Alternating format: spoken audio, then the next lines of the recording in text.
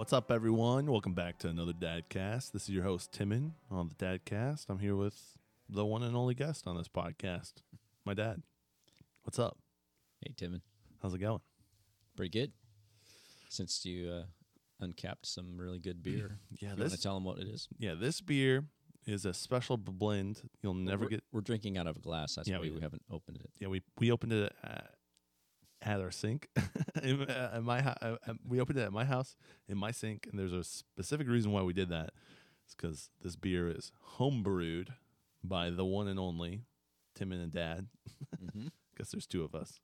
And one and only Timon and Dad. Yeah, exactly. We brewed this beer, and it is a saison, blueberry saison. My wife, her grandparents have a blueberry field, and we went and picked it this summer. Squeezed these fresh blueberries into this beer, and it's exploding, not only at my sink but with flavor. Yeah.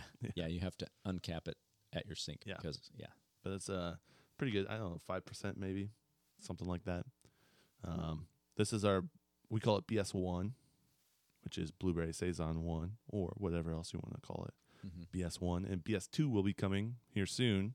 We made 2 different batches, did 2 different type of brew types. We're learning from these brewing experiments, and then next year we'll refine the process even better. That's the plan, at least. Yep. Yep. So yeah, not bad. We were talking over water quality before we started the podcast. There's some things we need to dial in with our water quality, which we may have dialed in with our next batch. So we'll see. Because the next batch is what we got spring water from the hills. We got spring water from the hills instead of city Walmart, water from Goshen. Walmart. Yeah, it's spring. We got spring water from the hills instead of city water from Goshen. So, yeah. But they didn't want to hear about us and our brewing tactics. They want to hear about the people are demanding. They're like knocking on my door saying, "We're ready for sermon 2. We're ready for sermon 2." Well, you got to tell them this is the Dadcast. Oh, yeah, this is 3 different things you do. Thank you. Mm-hmm. Yeah. What you take it away. You're doing so good. And so the Dadcast is weird spiritual things. Mm-hmm. And Timon also has the Timon and Lincoln show where he entertains people with Lincoln. Yeah. And then you have a long-form podcast where you interview people. Correct. It's usually about an hour or sometimes 2. Yeah. Could be whatever. Yeah. There's no time frame. It's when we're done, we're done. So usually when I get tired of sitting on these seats down here. This is like a church pew down here. There's no... This is it. It's hard. Yeah. So I'm squirming already. Yeah, you should be. To all our new listeners, what's up? You may have heard the first episode, and the last episode we posted went kind of crazy. Did numbers in my book. So, cool. It got more than 7 listens, which is wild. So it's more than a week out, so maybe it'll keep going. Yeah, could be crazy like that. So yeah. Anyways, we'll post this one and see how that goes. I think the people are excited by how many people listened to the first one. So, the second one you just preached on. I know it's a day late, but you preached on it on Sunday. Yesterday morning. And it's shorter than the first one. Yeah. Yeah, it's a little shorter than the first one.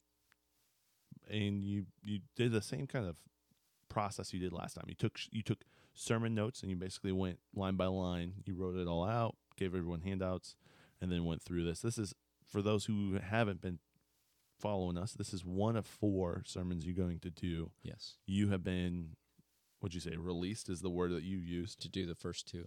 I'm not sure when they're going to have me do the next 2, but they all work together. So they may never, after what you said. Yeah. That's past. Pretty controversial. So, that's what we have for you. I don't know if we want to do too much. I might just play the tape like we did last week so you can hear the sermon. And this time we actually had questions. Mm-hmm. You were able to have someone have a mic, and then they answered the questions. Yeah. So the questions will be a little bit softer than my voice, but at least you can hear them. And there is a little bit of a lull in between because somebody had to take the microphone to the person that was asking the question. And some people didn't have. We didn't have as many questions as we did the week before. Well, we had somebody speak before me, which gets a little long.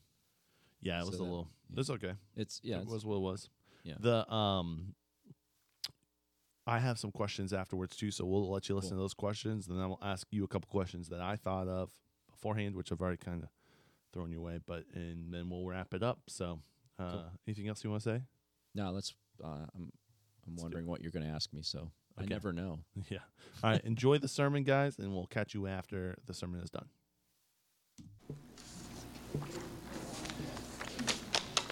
Just to let you know, what I'm about to teach is rejected by large portions of the church, the Western church, because it's too crazy and too supernatural.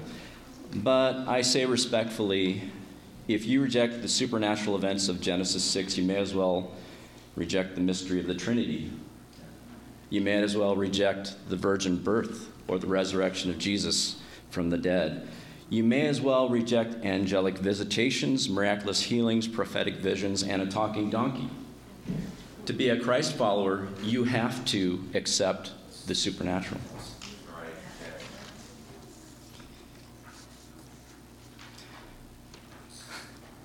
I thank James today for allowing me to teach, because it's a little dangerous. So, again, we give out sermon notes so that you can focus on not having to write. So, okay. In Genesis 3, this is what we covered last week. In Genesis 3, the Nakash, not a snake, the Nakash was a super intelligent, luminescent, serpentine, angelic being. He posed as the mouthpiece of God and lured Adam and Eve into rebellion.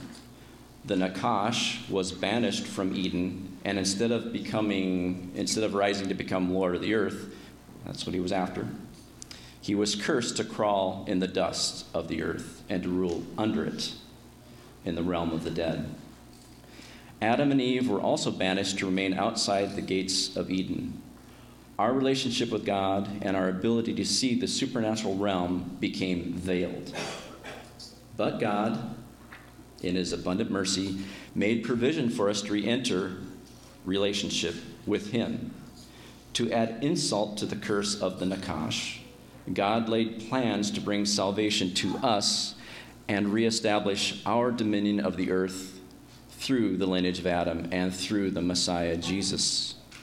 Amazingly, God made these plans before the foundation of the earth, because God plays chess on 3D, 4D, 12D dimensions. Okay. Thus, one day, humans would again enjoy the beauty of Eden, the fulfillment of perfect purpose, along with an uninhibited relationship with our Creator. And one day, we will even judge the celestial realm. These promises that God held out to humanity infuriated the fallen realm. They devised a plan to pervert the gifts of God to Adam's line. They plotted to produce a hybrid race of their own in order to infiltrate every human bloodline. The children of the fallen, they would be half human and half celestial. They would be superior in every way to the weak and feckless offspring of Adam. The children of the fallen, the Nephilim, would occupy the earth under the rulership of their father, the Watchers. So let's read Genesis 6, 1 through... In fact, can somebody read that for me? I always like to get audience participation. Genesis 6, 1 through 8. Anybody? Who's brave? Thanks, Rita. Even if it's a different version, that's okay. Okay, I was going to read on the paper. Oh, yeah, okay. When man began to multiply on the face of the land and daughters were born to them, the sons of God saw that the daughters of men were attractive, and they took as their wives any they chose. Then the Lord said, My spirit shall not abide in man forever, for he is flesh. His days shall be 120 years. The Nephilim were on the earth in those days, and also afterward, when the sons of God came in to the daughters of man, and they bore children to them. These were the mighty men who were of old, the men of renown. The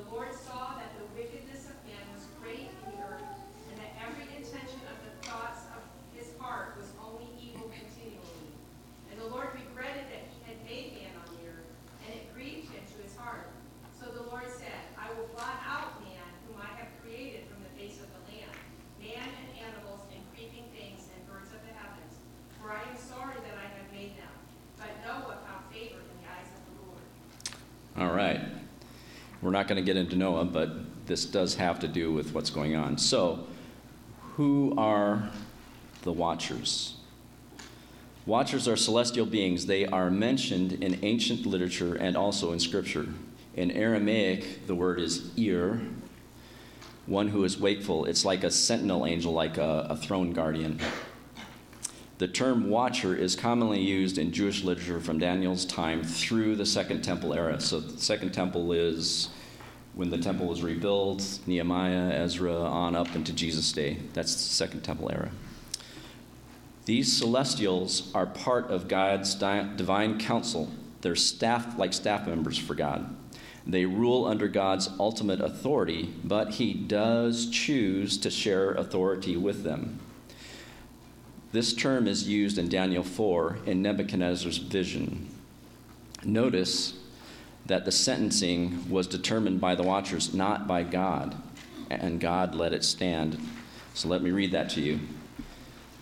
The sentence, but you know what? Let me tell you the context. Nebuchadnezzar has been a really nasty world leader, and he's been. The watchers have gotten the righteous being, the righteous angels, let's say, the watchers that are part of God's staff members, have made a decision that it's time to train Nebuchadnezzar, to teach him a lesson. And so they get together and they come up with an idea, and God allows them to implement it. So that's what this is about.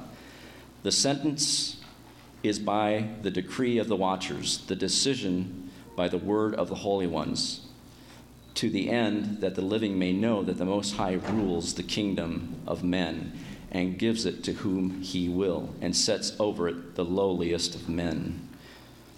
Like our government, the lowliest of men. Let me recap this a little bit. There are ranks and structures to God's kingdom. His kingdom is ordered and righteous. Watchers seem to be highly ranked entities that act like staff members or cabinet members for the affairs of the kingdom. He allows them to participate in the decisions and legislation of his kingdom. And some of those members have launched a mutiny to seek to destroy us and usurp our dominion of the earth. Okay? All right, I need to quit saying okay. Unfortunately, some of these watchers defected from the ranks of the righteous celestial beings. They lusted after women, they desired wives and children, and they attempted to usurp our dominion because of their supernatural advantage. This was achieved by creating a genetic mutant race by having sexual relations with women, the daughters of men. This event is known as the first incursion. And let me read a little bit, the next slide. Okay, this is from the book of Enoch. I'm not calling this scripture, but Enoch is, portions of Enoch appear in 2 Peter and Jude, and other New Testament writers actually allude to Enoch. So there's information in here, all right? So I'm not calling the scripture. But look at the first, let's see. And it came to pass, when the sons of men had increased, that in those days there were born to them fair and beautiful daughters. And the angels, the sons of heaven, saw them and desired them. And they said to one another, "Come, let us choose for ourselves wives from the children of men, and let us beget for ourselves children." And then, I won't go on any further, but the book of Enoch outlines what happened on Mount Hermon, this what you call the first incursion, where fallen entities came, and I don't know how they did it, but genetically they produced a race called the Nephilim. Okay, that's in the Bible. All right, let's continue. These marriages occurred possibly by force, but most likely in exchange for the advanced wisdom and technology held by the watchers. These watchers were not ugly monsters with wings. They were also created to reflect God's image before they fell. And by the way, angels don't have wings, but we're not going to go there. I have studied that out. Envision a group of robust, handsome, brilliant, superior beings that come to negotiate. That's what I used to look like. That come to negotiate with the fathers of the daughter. Why are you laughing, Hadassah? Let me start over. Envision a group of robust, handsome, brilliant, superior beings that came to negotiate with the fathers of the daughters of men. These watchers offered advanced knowledge and technology unknown to humans. The deal required one thing: marriage. Both human fathers and human daughters were probably all too happy to oblige. These unions produced the hybrid breed called the Nephilim. There are arguments over the meaning of Nephilim. It could mean fallen one or tyrant or giant, but the result is the same. They were not natural. These are the giants, known in various ancient mythologies as the Apkallu, or the Anunnaki, or the Titans. The fallen watchers assumed that their amalgamated offspring would be human enough to inherit the earth and celestial enough to rule over and enslave the entire human population. But God dismantled their plans with the flood. There are multiple controversies over just what happened in Genesis 6. It would be too exhausting to rehearse all of them, but let's address some of the main arguments that oppose the hybrid view that I'm talking to you about. First, let me recap a few things.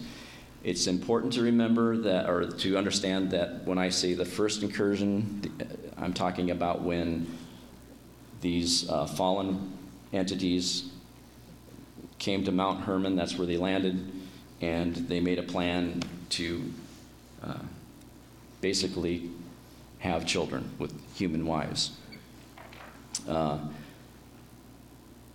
These fallen entities procreated with human women in order to produce an offspring that would have taken over the dominion of the earth.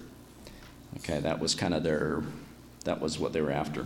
So let me defend what I'm calling the hybrid view.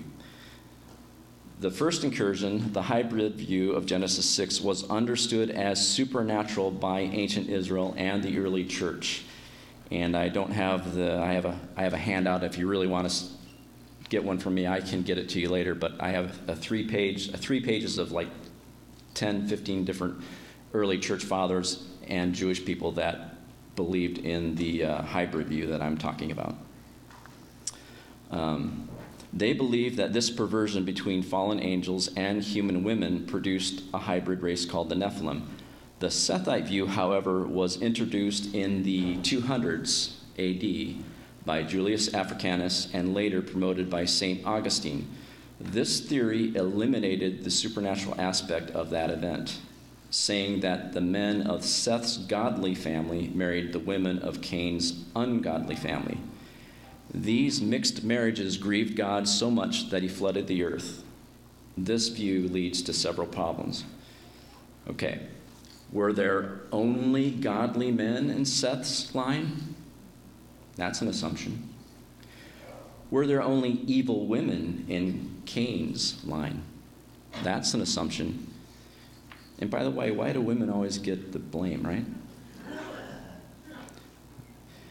Why wouldn't evil men and godly women produce the same outcome?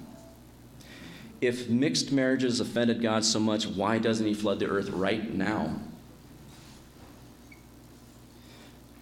How does human-to-human intercourse beget a new species called the Nephilim?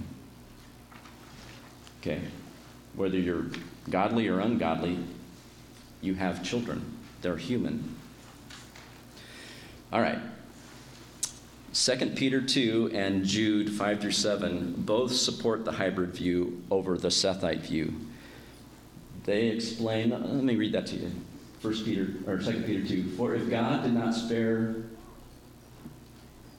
sinning angels, but delivered them to chains of darkness, thrust down into Tartarus, having been kept to judgment. And then he goes on. By the way, when Peter writes, his sentences are about a half a page long, so it's hard to make. I'm sure translators have have troubles figuring out where to put punctuation. And then in Jude, and those angels not having kept their first place, but having deserted their dwelling place, he has kept in everlasting chains under darkness for the judgment of the great day. So Jude and Peter are both taking from the book of Enoch. Okay. These two passages explain that the fallen watchers, also known as the B'nai Elohim, we learned that word last week, the sons of God, were angelic beings, not men. They also outline that fallen watchers are currently incarcerated in Tartarus, and that their sin was linked to a similar sexual deviance that occurred in Sodom and Gomorrah. Remember the men of that town lusted after, it's called strange flesh? They knew that those guys were angels, and they wanted to have sex with them. Whereas Sodom and Gomorrah, it's gone. So it wasn't just homosexuality that was going on there. There was something even worse. Yes, I said homosexuality is sexual deviance. Yes, I said that. Okay. Since the 4th century, this is a recap, since the 4th century, the church has been trained to dismiss the supernatural elements of this event. Being ignorant of these things makes us vulnerable to deception now and especially in the end times. And the Sethite view fails to explain giants. I was just thinking about this during worship. It's interesting that our scientific and intellectual elites are becoming more and more interested in supernatural things. It's not God, but it's supernatural. And the church is becoming less and less interested in supernatural things. We are becoming more and more rational. We defend our positions with rational doctrines and dogmas, and we kick everybody out that doesn't agree with us. So we're going the opposite direction of the cultural elites that are heading our culture into a quagmire of junk. Okay.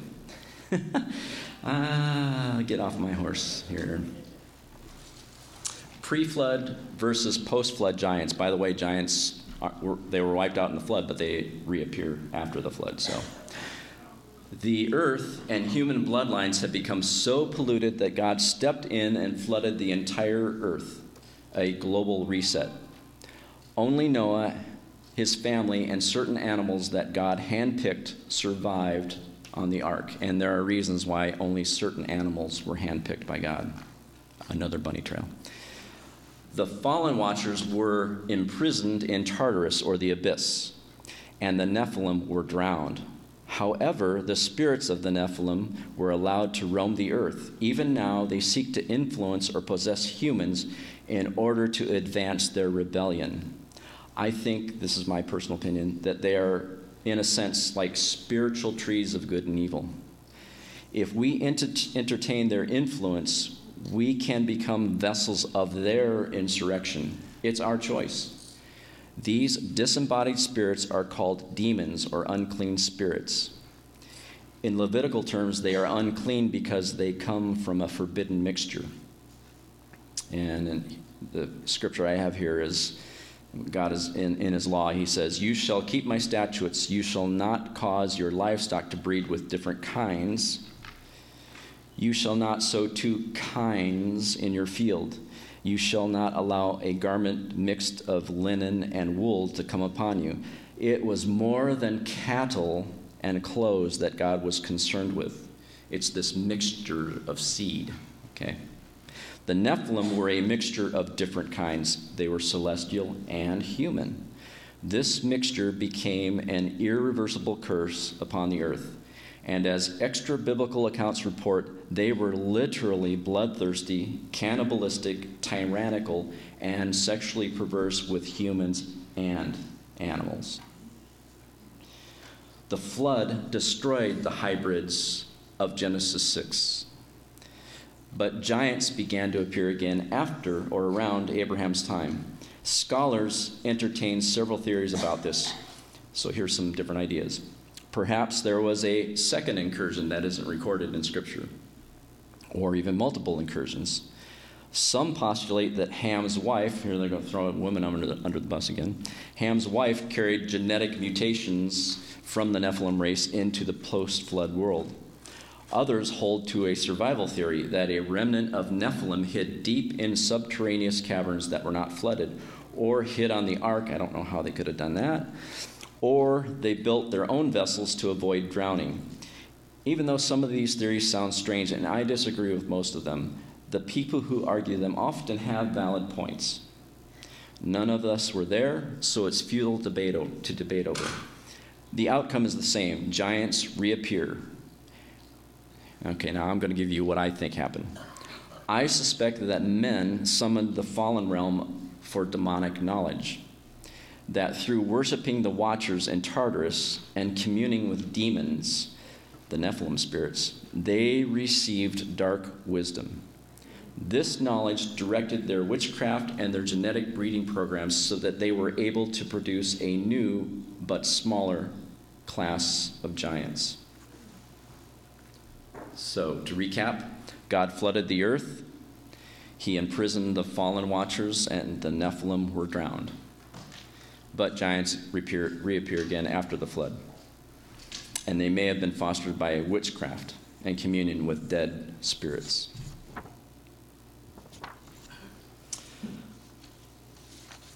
And by the way, why I'm trying to pick out what the difference is between Nephilim and Watchers is because we've kind of been trained that there are good angels and there are demons, and that's a simplistic view. The early church fathers and Jews would have known that Nephilim were a hybrid, and when they were killed in the flood, their disembodied spirits became demons. So that's what a Jew or an early Christian would have said. When they say demon, they're saying this disembodied spirit that's roaming the earth. A fallen angel or a fallen Watcher is a much higher ranked entity to deal with. And I would not go around looking to fight with demons or fallen Watchers. But Jesus, the name of Jesus is powerful, so I'm not just saying we don't need to be afraid, but we don't go looking for fights. This is my favorite part. Jesus defeats the giants. Major biblical figures who eliminated giants from the land were Moses, Joshua, and David. These were all visual types of the coming Messiah. Remember that demons or unclean spirits are the disembodied spirits of Nephilim. So when Jesus, listen to this, when Jesus was casting out demons, he was defeating giants. This is especially evident when Jesus cast Legion out of the demoniac in Mark 5 and Luke 8. They begged not to be sent to the abyss where their fathers, the fallen Watchers, had been sent. And now I want to get into a little bit of geography here. Yes, there we go. For those listening, my son puts this on a podcast, but they won't be able to see these pictures. But up on the screen, we have Mount Hermon, where the first incursion happened. And then we have down at the bottom there, we have that thing in Caesarea Philippi. That's what I'm going to be. Okay, I'll just read this and then we'll talk about it. I think it's paramount to remember the physical and spiritual geography of the region where the demoniac and several other events occurred in Jesus' ministry. That area of Mount Hermon, that's the area of Mount Hermon. It's where the fallen Watchers arrived on earth and launched their hybridization plan. At the foot of the mountain are dark cultic sites. One is where the goat demon Pan haunted the deep water abyss that dropped into the gates of hell, and we talked about that a couple months ago, where Jesus took his disciples and he said, the gates of hell will not prevail against the church. He's pointing at this Caesarea Philippi, that sacred cave where people worshipped Pan, a goat demon, and he's perverse. This goat demon was perverse. And they would throw offerings into this deep water abyss that it just went down forever. They tried to find how deep this water was. There's a temple built over this water area, and they just couldn't find the bottom of it. So Josephus talks about it in the Antiquities of the Jews. So this is where Jesus, in this area, Jesus kicked out the demoniac. He took his disciples and said the gates of hell aren't going to prevail against the church. And there's other things that are going on there. This other picture, the next one, this is called the Wheel of the Giants. That's down at the foot of Mount Hermon as well. I mean, the other is Gilgal Raphaim, where the Wheel of the Giants is, and a serpent mound covered with hundreds of dolmens lay. So the next picture, okay, it's kind of faint. On the bottom there is the Wheel of the Giants. That's where there's a bunch of cultic worship that went on. These sites are ancient. And then above, you can barely see it, but that's a serpent, and it's in the shape of a serpent. And on top of it are all these dolmens. And a dolmen is like a rock formation over a grave, and they believe that it would make a portal to other dimensions. That as they lay there in the grave, they could have a portal to other dimensions. So some really weird stuff going on there. This area is where Isaiah foretold that a great light would sever the darkness over the region beyond the Jordan. You're familiar with that famous passage in Isaiah that a great light has dawned and severed the darkness. He's talking about Jesus, and Jesus is fulfilling that when he goes to this region. It's also where Jesus radiated in his transfiguration. It's the Isaiah 24:21, you'll have to look that up. Isaiah 24:21 challenge to the fallen realm that he will reclaim what is his and punish all the kings of the earth below and the lords of the heavens above. I'll just read that to you. In that day I will punish, this is Isaiah prophesying about the Messiah, so the Messiah is speaking here. In that day I will punish the entities above and the kings below.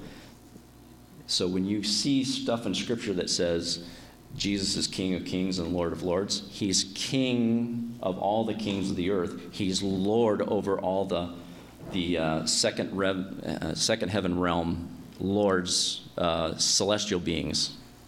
So he's King of kings and Lord of lords. And as of right now, Mount Hermon is where the UN has its highest permanent base on Earth. Isn't that interesting? Highest permanently manned base on Earth, on top of Mount Hermon. What are they doing up there? Supposedly, the UN is watching over all of us to maintain peace. But I think there's something else going on up there. Okay.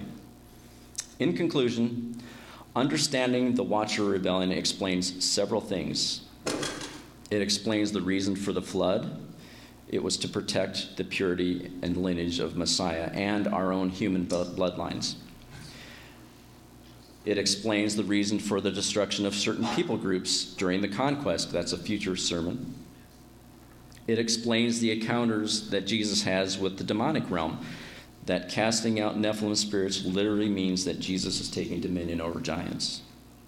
It gives us wisdom for future events because the Watchers are going to be released again. That's in Revelation 9. And those humans who will be deceived will worship them, the Watchers, instead of Jesus. It explains why extraterrestrial events pepper our history and why our government in 2017 began the soft disclosure of documented alien activity. Again, they will be deceived to obey extraterrestrials who are actually fallen entities, not extraterrestrials just means they're not from Earth. The fallen entities are not from Earth. This deception to worship fallen entities as our Savior instead of Jesus has been foisted upon humans throughout history. If we are ignorant, we will lay down our biblical and spiritual authority. But if we are wise, we will walk through these events and not fall for the fake news generated by the fallen realm. Do not be discouraged. Do not be deceived. Whether we live in peace or in tribulation, we belong to Jesus, and he does not abandon us even in death. Amen. Now, I know it's kind of late. Everybody wants to go eat, but I will, again, take questions, and Cindy's going to help. Last week, I want to apologize to those who have hearing aids.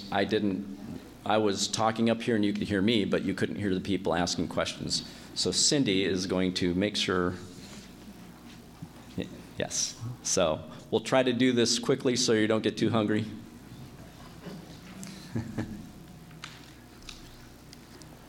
Yeah, this is controversial. Yeah. Just a second. Let her get the. What version of the Bible are you using? I use several different versions. All versions have strengths and weaknesses, but I always go back to Greek and Hebrew. I use Greek and Hebrew study tools. I'm going to be very brief about this, but the Septuagint, which is a Greek version of the Old Testament written 200 years before Jesus, has a much more supernatural view of the Old Testament. The Masoretic texts, from which we get the King James and some of our other versions, the Masoretic text was collated by a Jewish community that was tired of Christians using the Old Testament to prove Jesus. So the Masoretic text dumbed down some of the supernatural events in Scripture. I'm not saying the King James is unreliable. It's a very good, it's great if you can understand 400-year-old language, but it's not, nothing is missing of the gospel, the important things. But there are things in NIV even and NAS and King James that uses the Masoretic texts, which were written 900 years after Jesus by a Jewish community that was anti-Christian and anti-supernatural. But they didn't mess it up too much. So the Septuagint has some other inflections that you won't find in the Masoretic text. That's kind of a deep dive. I am not throwing our translations under the bus. I'm just saying these are things to be aware of. So.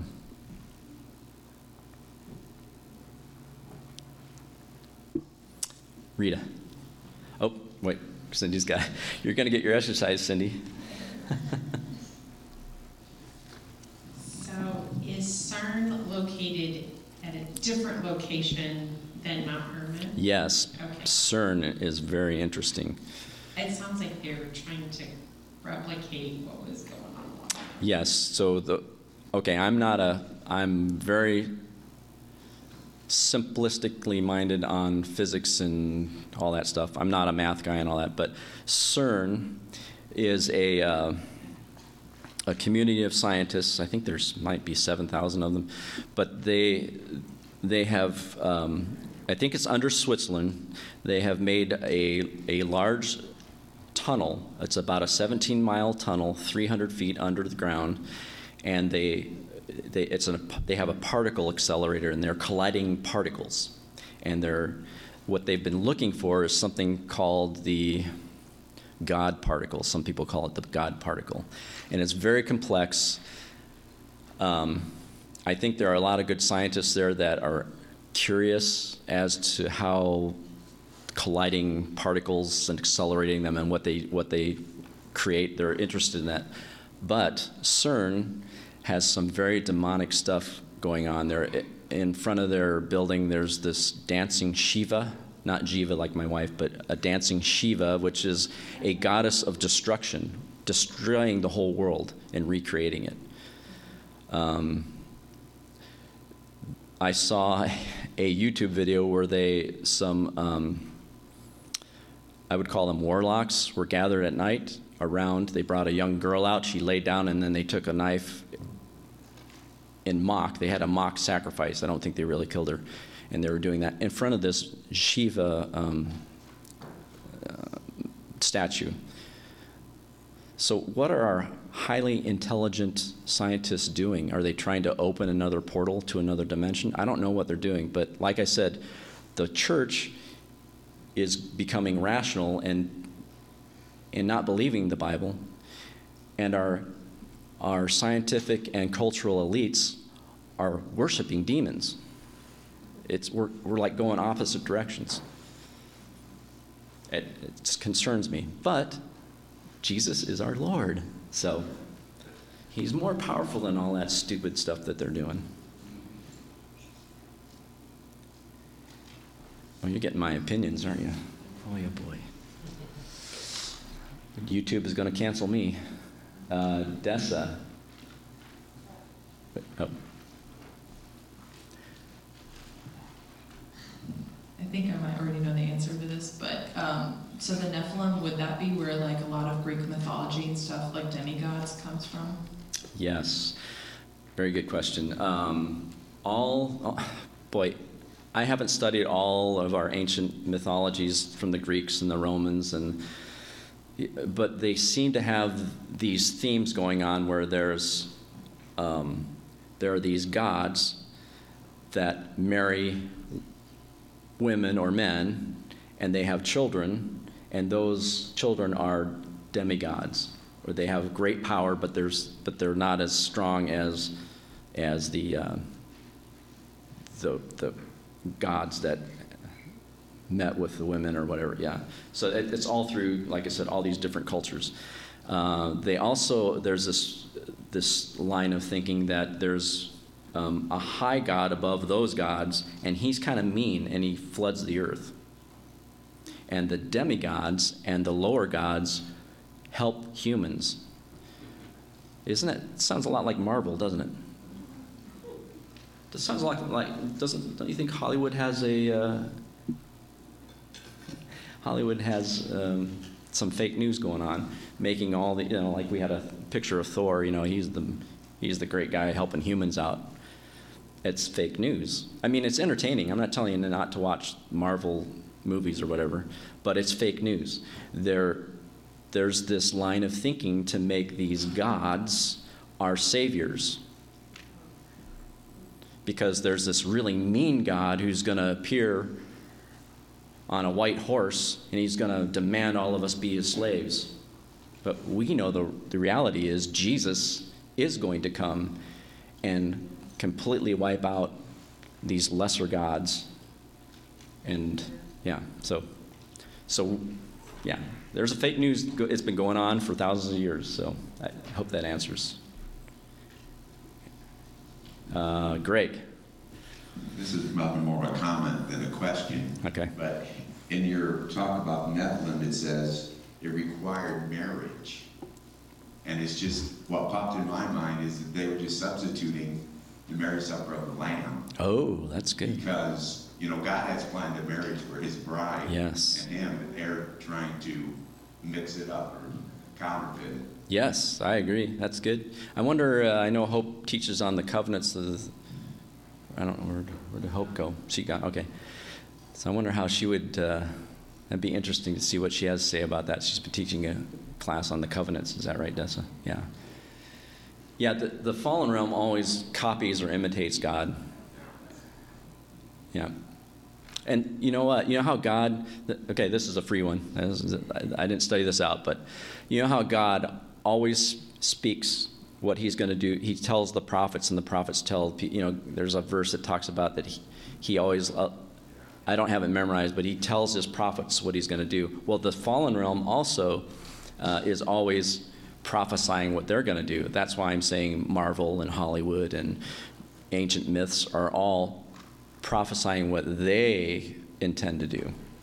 And they glamorize themselves and make God the evil one.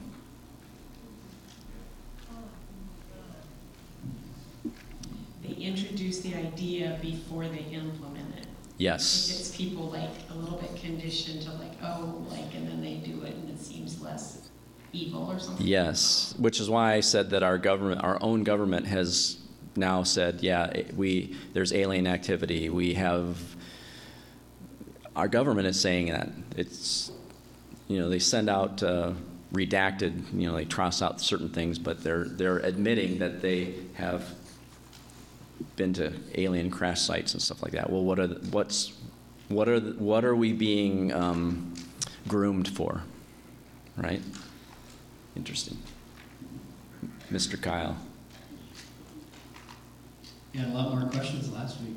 Yeah, we had about almost 30 minutes of questions. I think they want to eat, though. You guys hungry? Thanks, Jay. Yes, thank you. So I want to read.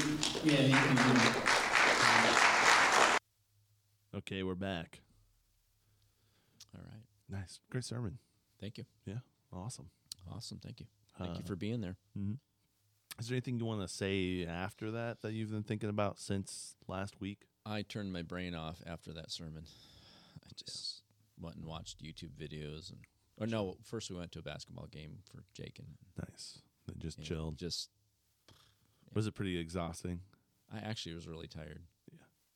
From getting ready for 2 weeks in a row. That's tough.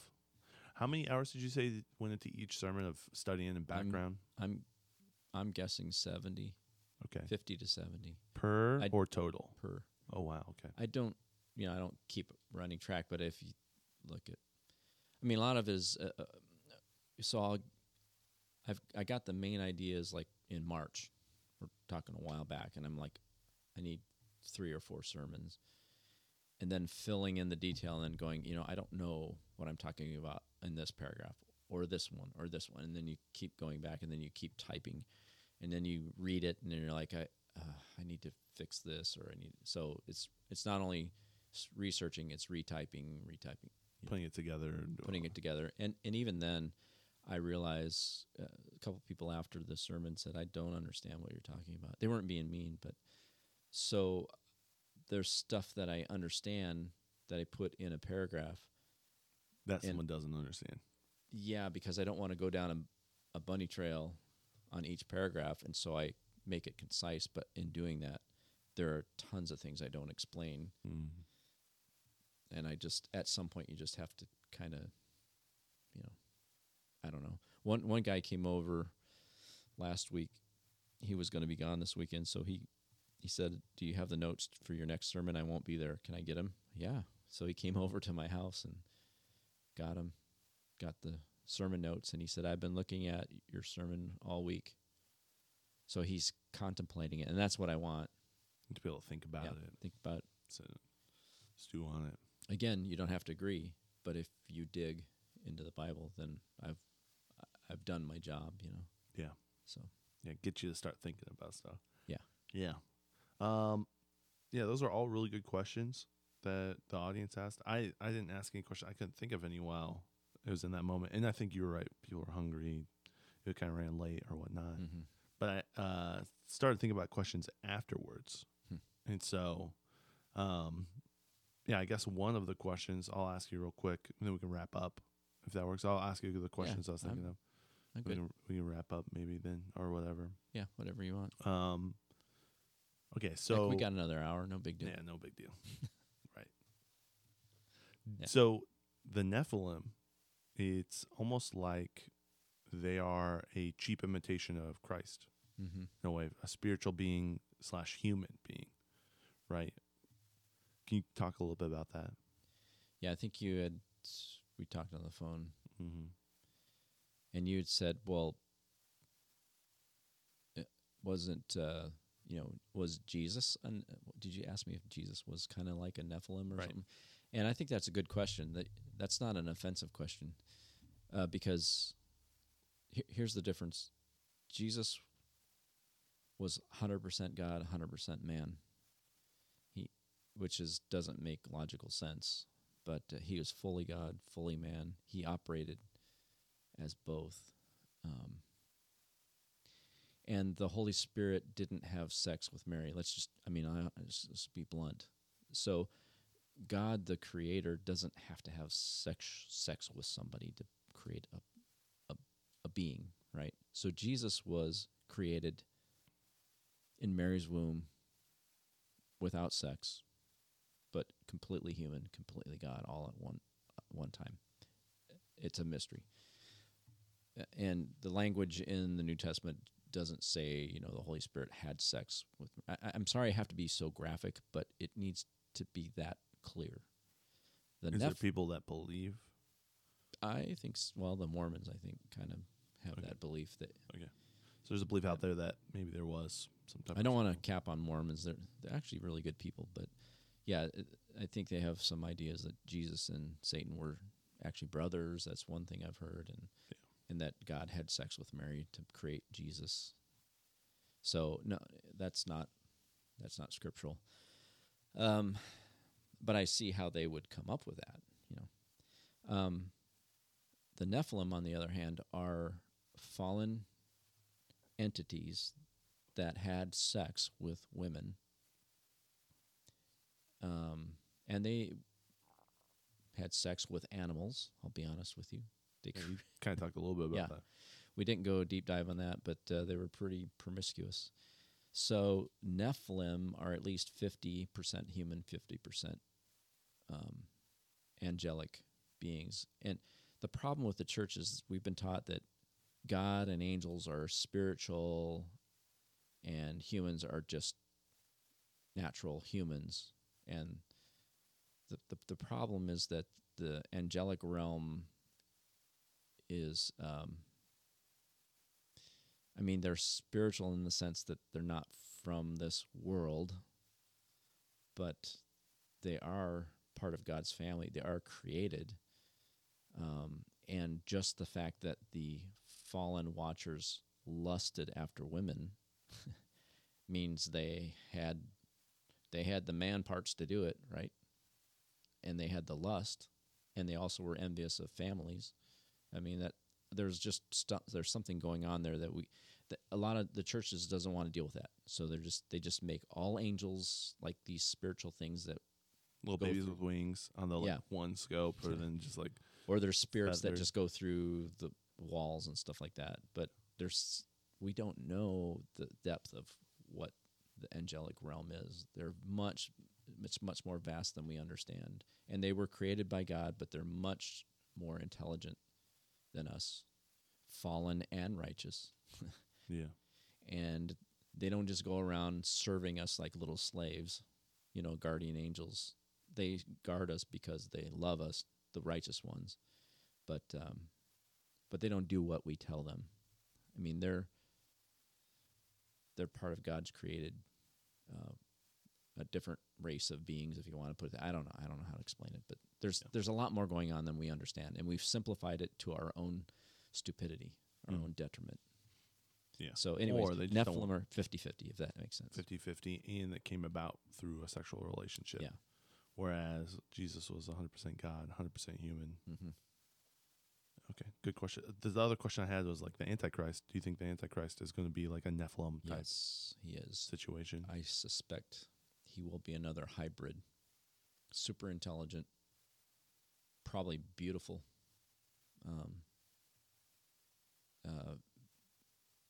His wisdom will be much higher than ours because he's going to be a Nephilim, a hybrid.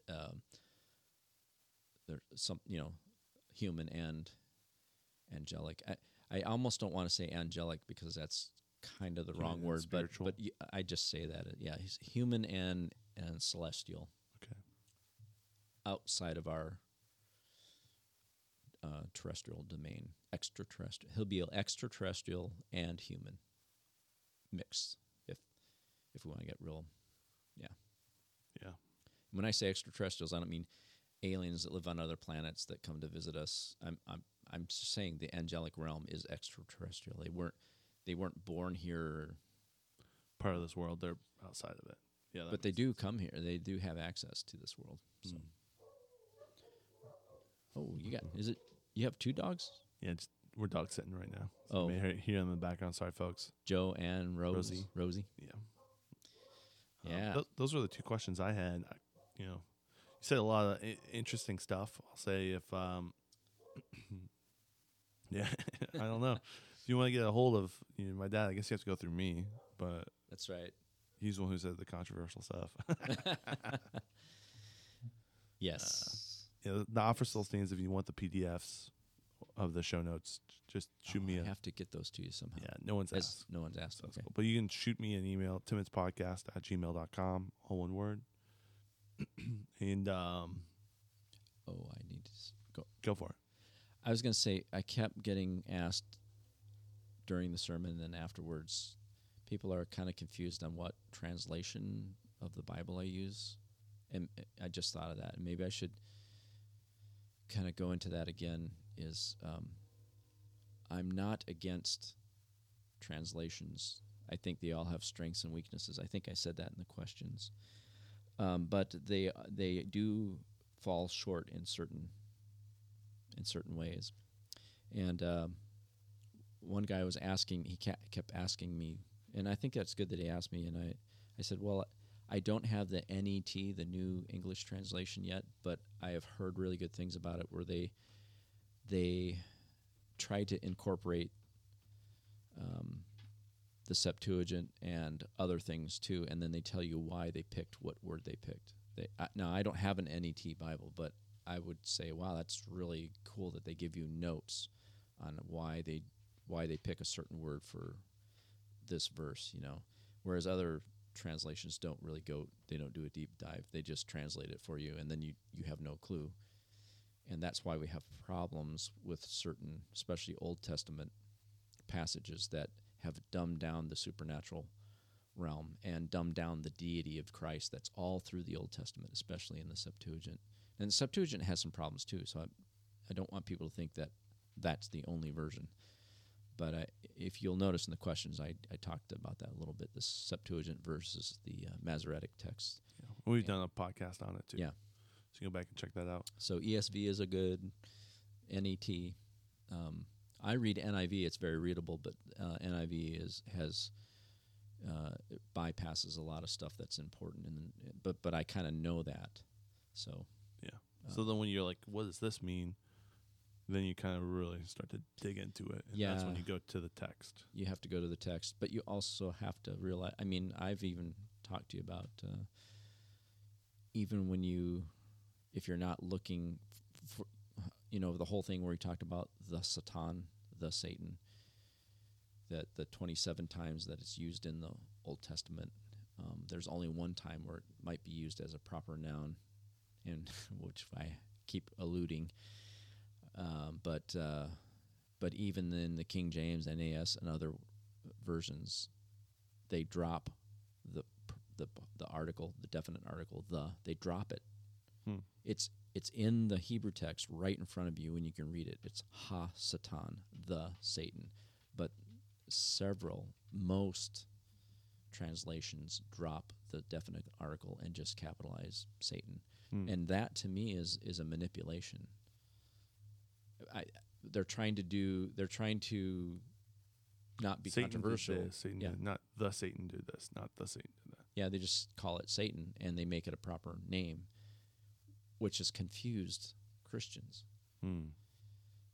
So, and again, we've been trained at a third grade level for so long that we actually don't know what the Bible says. And it frustrates me because I've been studying it for 40 years, and it's only been the last couple of years that it started to become clear. And I'm like, what?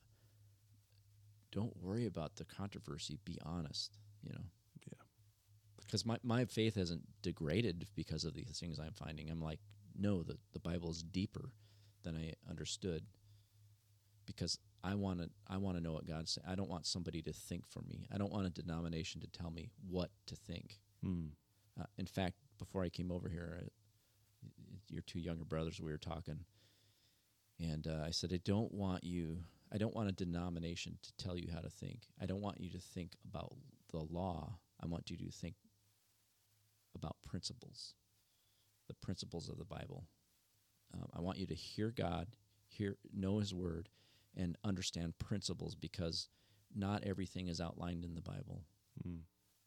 But if you only think about laws, you I don't know. You've heard this before, but yeah. You get fat, full of GMOs. That's what happens. If you only operate on law, you'll be a good person. You'll obey the law, but you don't know why you're obeying law. You might be a good person, or you might be Saul, who's stoning Christians to death. Ooh. You know what I'm saying? I'm not saying just to push back on you a little good, bit, man. but That's good. he followed the law to the T. Well, his he followed it interpretation. as long as it did what he wanted. Yeah, he was most vigorous after it. So Yeah. No, that's good. gotta watch out for the law. You're not pushing back. I'm agreeing. Law's not gonna save you. Right. So. Yeah. Dude, you're a radical man. You're a radical over You're here. a radical son. Yes, sir. We don't know when the next 2 sermons are going to be, so maybe in a couple months, but we wanted to get these out to you guys. Mm-hmm. Any last things you want to say? You can ask me some questions. We can do a deep dive on some other stuff that even won't be in We'll keep doing sermons. Dadcasts. Yeah. Yeah. Maybe not as frequently as a week after a week, but Yeah. we'll find times to do them and stuff, so we'll sprinkle them in, keep enjoying them. If you guys have questions or whatnot, I guess, again, Ask Timon. ask me, and then we'll get coagulate. Timon's Is that the word? collate. Collate all the questions. Timon's my agent. Yeah. Right. He's too busy reading the word. He doesn't have time for your questions. Good. All right. Well, we'll wrap it up. Oh, I do want to say, Kyle said this at the end, that we didn't snip into this sermon, but he just kind of reiterated that the Book of Enoch is not scripture. And I thought that was good. You said it during the sermon too, but it's something to think about. Like, these are supporting texts; they're not actual scripture, Unless you belong to the Ethiopian church, which puts them in the canon. Really? Which I find interesting. Oh, that's interesting. That's the only church I know of. But The Ethiopian- and I'm not offended if you think Enoch is scripture, but it's fragmented, and there's some really. The first book of Enoch seems to be pretty interesting. That's the only place I've taken quotes out of. But there are other books added on that seem like they're a little fringy. I'm not sure. So that I wouldn't accept it as scripture, but we can maybe do a Dadcast about the Book of Enoch. I don't know a ton about it, but We got time. But that's a good. It's a good point that you made there. Yeah, because people get upset when you add extra biblical stuff in, but the Bible is full.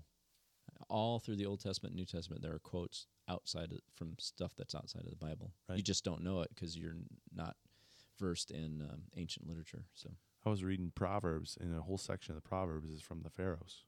Wise saying from the Pharaohs. Oh, really? Yeah. So you have literal not Phoenician, you have literal text from the Pharaohs that they just took.